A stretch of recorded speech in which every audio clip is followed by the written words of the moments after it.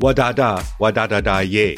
This episode goes out to Mom. Happy Mother's Day. Ma, sometimes things don't make a lot of sense, like how to make $1 out of 15 cents, like why the stock market keeps making new highs. With 10 million people out of work, that was a surprise. Like why Dogecoin is worth anything at all. You can't buy nothing with it, not even at the mall. Like why chicken prices have nearly doubled this year, and now inflation is everyone's fear. Like why if I'm vaccinated, I'm still wearing a mask. So many questions, so many to ask. Sometimes the answers can be pretty hard to find, and all you can do is bear down and grind. Mom says keep learning and always do your best, and keep that train moving on the Investopedia Express. Welcome to the week, and we have a big show in store as Rashad Bilal and Troy Millings from Earn Your Leisure drop by, and we get into what's happening with COVID-19 vaccine patents with Dr. Jessica Shepard from Verywell. But first, bad news can be good news for equity markets, and last week was one of those examples. The Dow Jones Industrial Average and the S&P 500 hit record highs again on Friday, despite a much weaker than expected April jobs report. U.S. employers added 266,000 jobs last month, but economists were forecasting gains of more than 1 million. The unemployment rate ticked slightly higher to 6.1% as more Americans fell out of the workforce. The labor force participation rate is 61.7%. For a little perspective, it's been around 63% for the past few years, and it was as high as 67% in the 1980s, but it's been falling ever since. President Biden and Treasury Secretary Yellen acknowledged the weakness in the labor market, with the president urging the passage of the American Families Plan. It provides up to $300 per month in child care tax credits and universal pre-K, among other provisions. The administration is worried about the large number of women who have left the workforce in the past year amid the pandemic, in addition to the low labor force participation rate. The issue is that many companies say they can't find enough workers to meet demand. Big business lobbies and the Chamber of Commerce say those extended unemployment benefits of $300 per week, on top of the other unemployment insurance, is dissuading millions of Americans from seeking a job. That $300 per week benefit, which was extended by President Trump in the HEROES Act and continued by President Biden in the American Rescue Plan, it expires at the end of August unless it's renewed. The reaction in the stock market to last week's jobs report was that Treasury yields fell as investors are pretty much convinced that the Federal Reserve won't raise interest rates any sooner than 2023, and it will remain accommodative and as gentle as a dove. That put the charge back in technology stocks, which have been sagging in the past couple months as nominal interest rates have risen. Those high-growth technology stocks do a lot of borrowing, so rising rates can sting a little bit. Big money has been rotating from growth to value and recovery plays all year, but last Friday saw big tech flex for the first time in a while. As we start the week, the Dow Industrials and S&P 500 are at record highs, and tech stocks are a little soft going in. The inflation watch is in full effect. The Fed and the Treasury brought it up last week, and we'll get a reading on core inflation this week, but inflation has hit the chicken coop just in time for Memorial Day.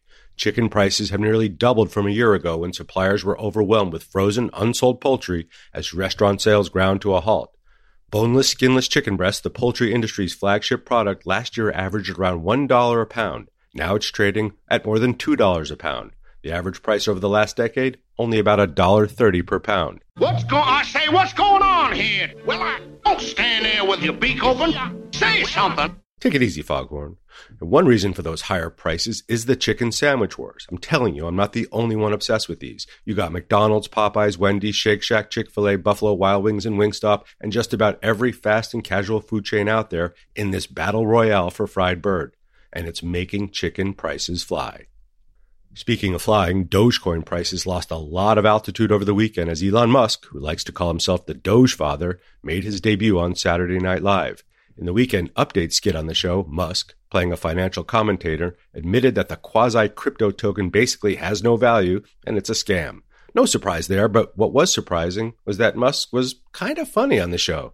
But if you're a recent purchaser of Dogecoin, the 30% decline over the weekend is not funny. We're keeping an eye on oil and gas futures this week following a cyber attack on the Colonial Pipeline, one of the largest oil and gas pipelines in the country. Colonial carries about 2.5 million barrels per day of oil and fuel from the Gulf Coast to the Northeast, and it was forced to halt all pipeline operations on Friday night following a ransomware cyber attack. The pipeline encompasses more than 5,500 miles and carries nearly half of the East Coast fuel supply. In case you missed it last week, the Biden administration has backed a temporary suspension of intellectual property rights that would prevent vaccine makers like Pfizer, Johnson & Johnson, and Moderna from patenting their COVID-19 vaccines. It also plans to support waiving intellectual property rights on those vaccines that would prevent countries like China and Russia from learning the trade secrets and technologies that go into making these remedies.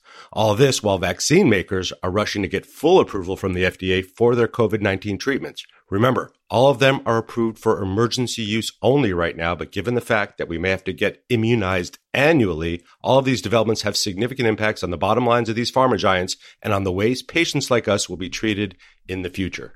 It's important and it's complicated. That's why I'm bringing in an expert. Dr. Jessica Shepard is the Chief Medical Officer of Verywell.com, our sister site here at Dotdash, and a really good website for all your health questions. Welcome, Jessica. Good morning. How are you? Good. Thanks for being here. Let's start with the Biden administration's moves to prevent the patenting of vaccines. What does this practically mean? Will there be a bunch of generic COVID-19 vaccines on the market soon? Well, when you think of him actually waiving that, from his perspective, he is looking at it from a global health crisis. He really understands that there are so many different circumstances with this round of vaccines and what that means from a global perspective. If you even think right now of India and what they're going through, he is looking at it from that perspective, and he is really trying to maintain the integrity of how we actually treat the rest of the world when it comes to vaccines, which typically in the past also has had some issues. We know that wealthier countries are pretty effective at getting the vaccines out. We know here in the United States, we have over a third of the population vaccinated. You can see that in parts of Europe, but it's not going very well at all in India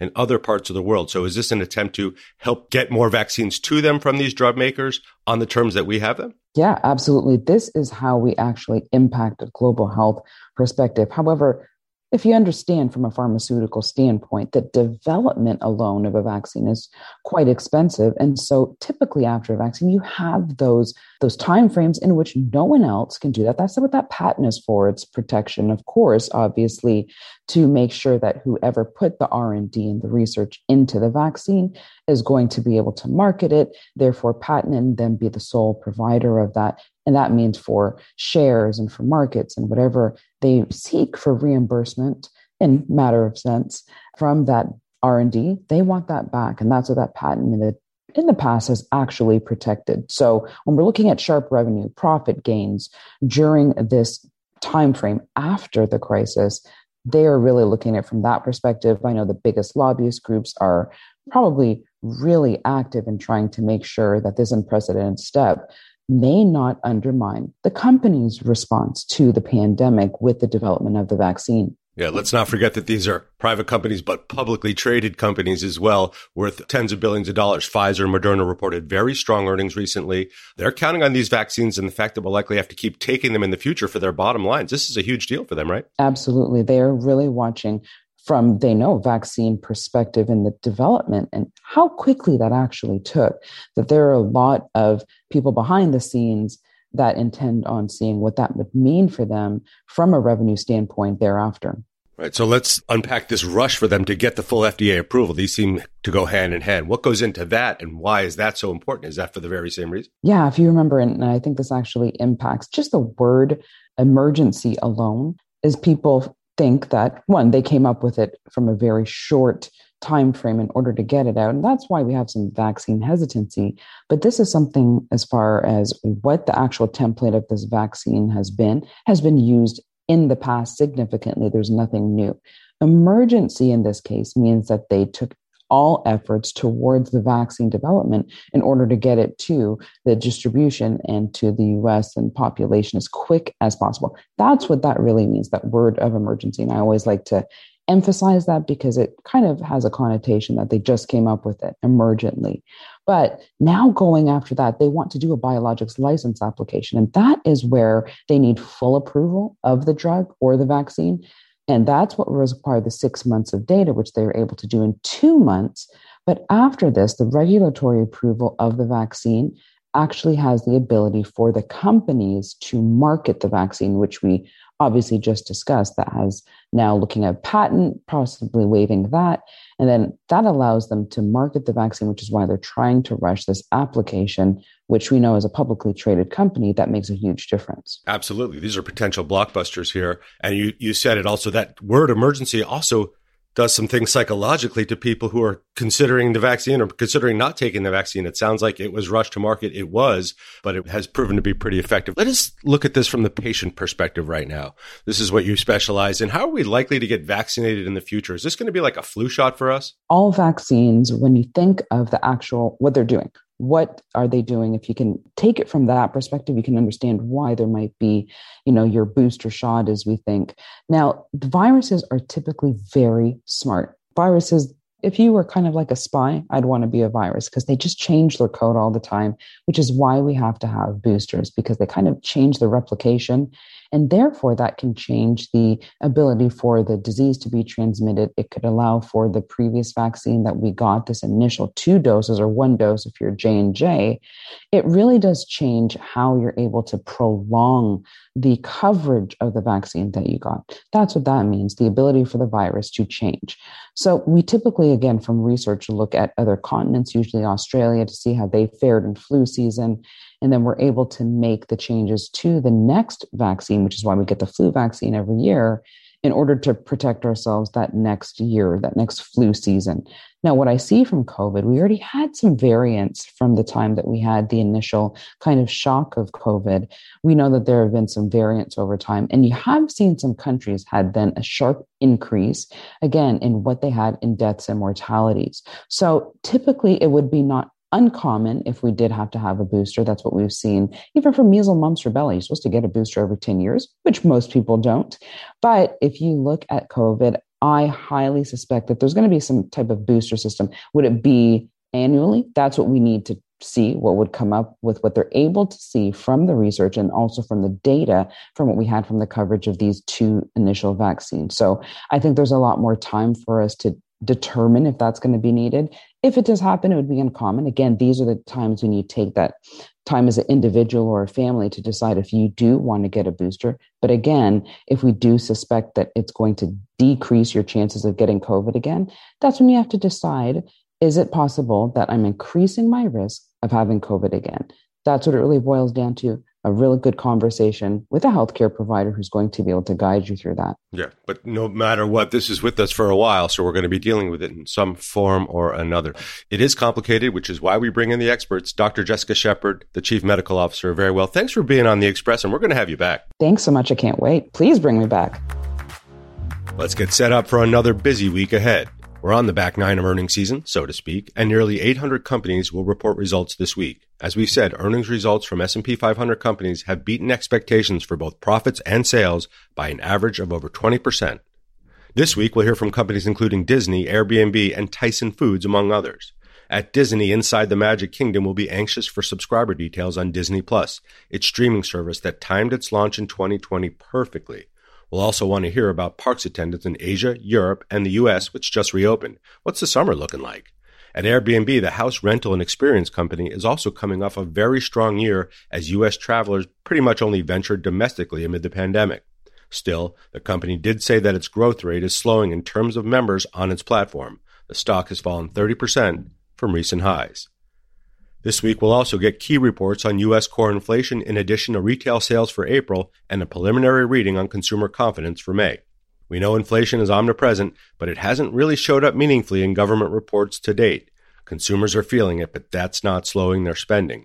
Retail sales and consumer sentiment should post strong numbers as economies reopen, and the personal savings rate in the U.S. is at another all-time high.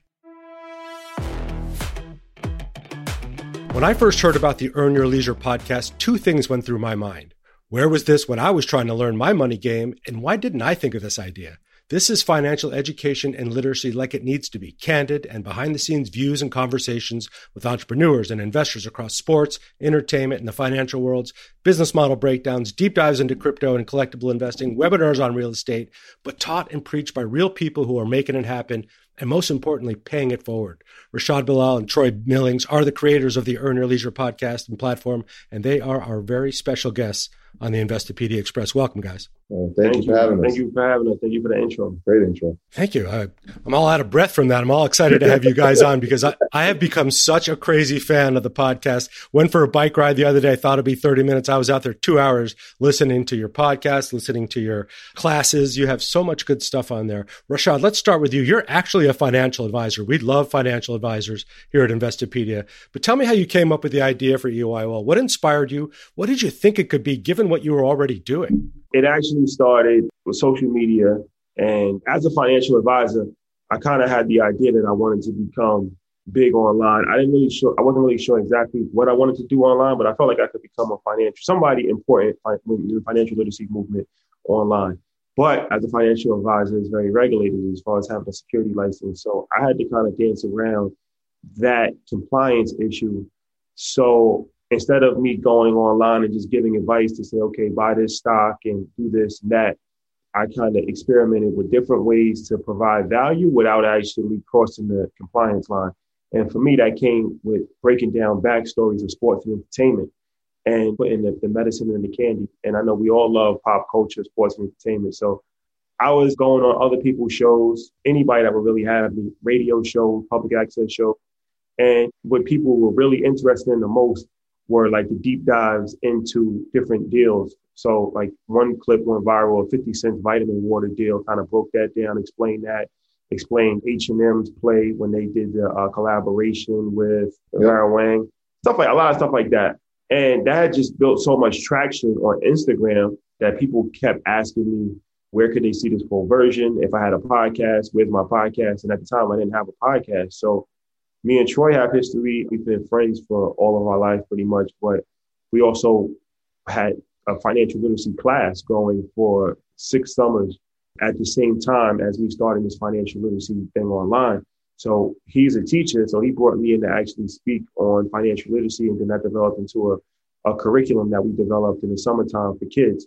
So I thought that, he would be a perfect guest host with me on the podcast, since we already had history. We speak it all the time, and we already had the financial literacy thing down pat because he's a teacher and I'm a financial advisor, and we came together to create the financial literacy. So he agreed to do it. And, starting the podcast, we didn't really have any expectations, just thought it would be a cool thing to do. And people just kept asking for it. So it was really just to keep growing the attention that I was getting online. Once we started it, we realized that it was much bigger than that. And it just kind of snowballed into where we are now, which is a whole platform of financial literacy, business, investing. And that's been around 2 years. I want to get into everything on the platform because it has gone way beyond a podcast. But Troy, let's get back to you. You are a teacher. Fazed, you teach some other subjects. You're an educator by nature. So this type of thing comes naturally to you. But how did the crossover happen to all of a sudden talking about business in pop culture in ways that people can relate to? Because I think that's the key here. You talked about vitamin water. You talked about H&M. These are practical things that consumers that we see every day, and they make for such good backstories. That's what we love in business journalism. But what brought you as an educator to this point? I was working in New York City, and I was teaching health and phys ed, but all my friends are educators. And so I knew that there was a lack of knowledge that was going to be used outside of school. So we always complained that, look, the things that we're learning, when are they ever going to use it? And so very quickly, I decided, look, we need to create something that could be used for the rest of their lives. And financial literacy was one of those things. And so like Rashad said, we were doing a summer program. And so I was trying to create a curriculum for a 5-day week. And I'm like, okay, well, what things do we need to know? Do they need to know how to interview? Yeah. Okay. Do they need to know how to write a resume? Okay. Yeah. Do they need etiquette? Okay. Yeah, we can do that. But most importantly was financial literacy, because at the end of the program, our kids are going to get paid $500. And so they were 14 years old, and that had been the first time they probably most of them were going to come in contact with money. And so we wanted to teach them about the value of money, how to have a positive relationship with money. So that's where the financial literacy piece came in. And so every week, Shadi would come in and we would just teach kids. And they were so receptive, because one of the things we learn in education is you have to be relevant. The things have to be practical and they have to be relevant, all the lessons. And so when we talked about money in terms of taxes, it related to them because they buy clothes and they buy food. And that was a great intro to sales tax. And so it was like, these things we're actually using in our everyday life. And to see their reception to it was like, all right, we got something here. And so when he was doing the financial literacy piece on social media, I was watching, like, these are conversations that we had that he was turning into stories. And so everything was like, all right, this thing is going, like, let's help him. And one day he was just like, look, I need a hashtag for my campaign. And Earn Your Leisure was the thing I thought of. I'm like, this is perfect, because especially coming from where we come from, everybody thinks that we were born with a silver spoon. We had no trials and tribulations. Everything was given to us, not knowing that how hard we had to work, go to school, work 2 to 3 jobs, really earn everything that we had, even though It wasn't much at the time, but it to our community, it looked bigger than it was. And so Earn Your Leisure became the hashtag for them, which actually turned into the name of the show later. And like you said, it's just been a snowball ever since. You guys have been onto it, but how important is financial literacy, and especially in the communities you grew up in, especially up here in Harlem where I am, or the Bronx, or cities across America? It's the one thing they don't teach, but it's probably the most important thing. Look, you guys woke up to that a long time ago. How have you seen those lessons permeating throughout your communities? Yeah, I think financial literacy is probably one of the most important things that you can learn. If you really think about it, it's like whether you're a garbage man, whether you're a doctor, whether you're a lawyer, everybody has to pay bills. Everybody has to hopefully retire at some point. Everybody has to pay taxes. So that's kind of the common denominator across all professions is basic finance. And it's something that's not taught in school. It's kind of mind-boggling where, a lot of stuff that's taught in school, astronomy, trigonometry, biology, a lot of that stuff is very specific. Like biology is important if you're going to be a doctor, but how many people are actually going to be doctors? So the vast majority of people are never going to use any of that stuff at all. So it's always interesting to me why they teach things that only 5% or maybe 2% of the population is ever going to actually use in their real life. And the stuff that 100% of the people are going to use is like an elective or at best elective, and in most schools not taught at all. It's been a vast change, and we've seen it ourselves just being in our community. I feel like when we were teaching kids, we realized very quickly that they loved it. They wanted to grasp all the concepts, but we also realized that the parents didn't really understand what we were teaching. And so right there was like, oh, this is perfect. Right? The kids didn't know, but the parents didn't know either. And we were like, all right, there's no age limit to this. And I think right now, what we're seeing is that people are not scared to not know. For so long, we didn't know and we wouldn't ask questions because we had no idea. And now it's a drastic change with our platform, especially where if you didn't know, now you have an option to learn. So your guests on the podcast are successful entrepreneurs and investors. A lot of them are angel investors who are putting money into ideas they're hearing from your listeners and from your network. What have you created here? It's gone way beyond the podcast, where you actually have people who are talking about deals and investing money in other people and really paying it forward here. Yeah, I think the ecosystem, entrepreneurs, investors, people that want to learn, it all comes together like a financial gumbo of sorts. So I think that what we have created, like you said, even goes beyond a platform. It's really an ecosystem and a community. That's probably the best way to describe it. It's a community. And people come to learn. People come to educate. People come to network with each other because we have so many different channels that we have. We have podcasts. We have the university. We have Instagram. We have YouTube. So depending on which platform you are most engaged with will determine what you're actually doing, what you're using it for, the purpose of it. But it's really grown into a whole community, and it's reached levels that we probably would have never thought overseas. We have a large following in the UK and Canada and Africa, all of the Caribbean islands. So it's become a global community, and hopefully we plan on just continuing to grow and continuing to reach the masses and educate people and provide information so people can better their lives. Yeah, it's worldwide. And, it just speaks to how important the conversation is that people want to have right now. And you guys know this very well because you do episodes on the show about crypto, about non-fungible tokens. Money's changing, right? The way that our parents maybe taught us, or they learned how to invest or save money, all of that is changing. The principles are there, but the products and the ways to access the market are so different now. And you guys are so on top of that. Is it a passion just to stay on top of where this is going? Or are you just seeing this happen in your community where this is how people are investing and you got to know? Yeah, I feel like it's a passion. Like every day I'm trying to learn. I know Rashad's the same way.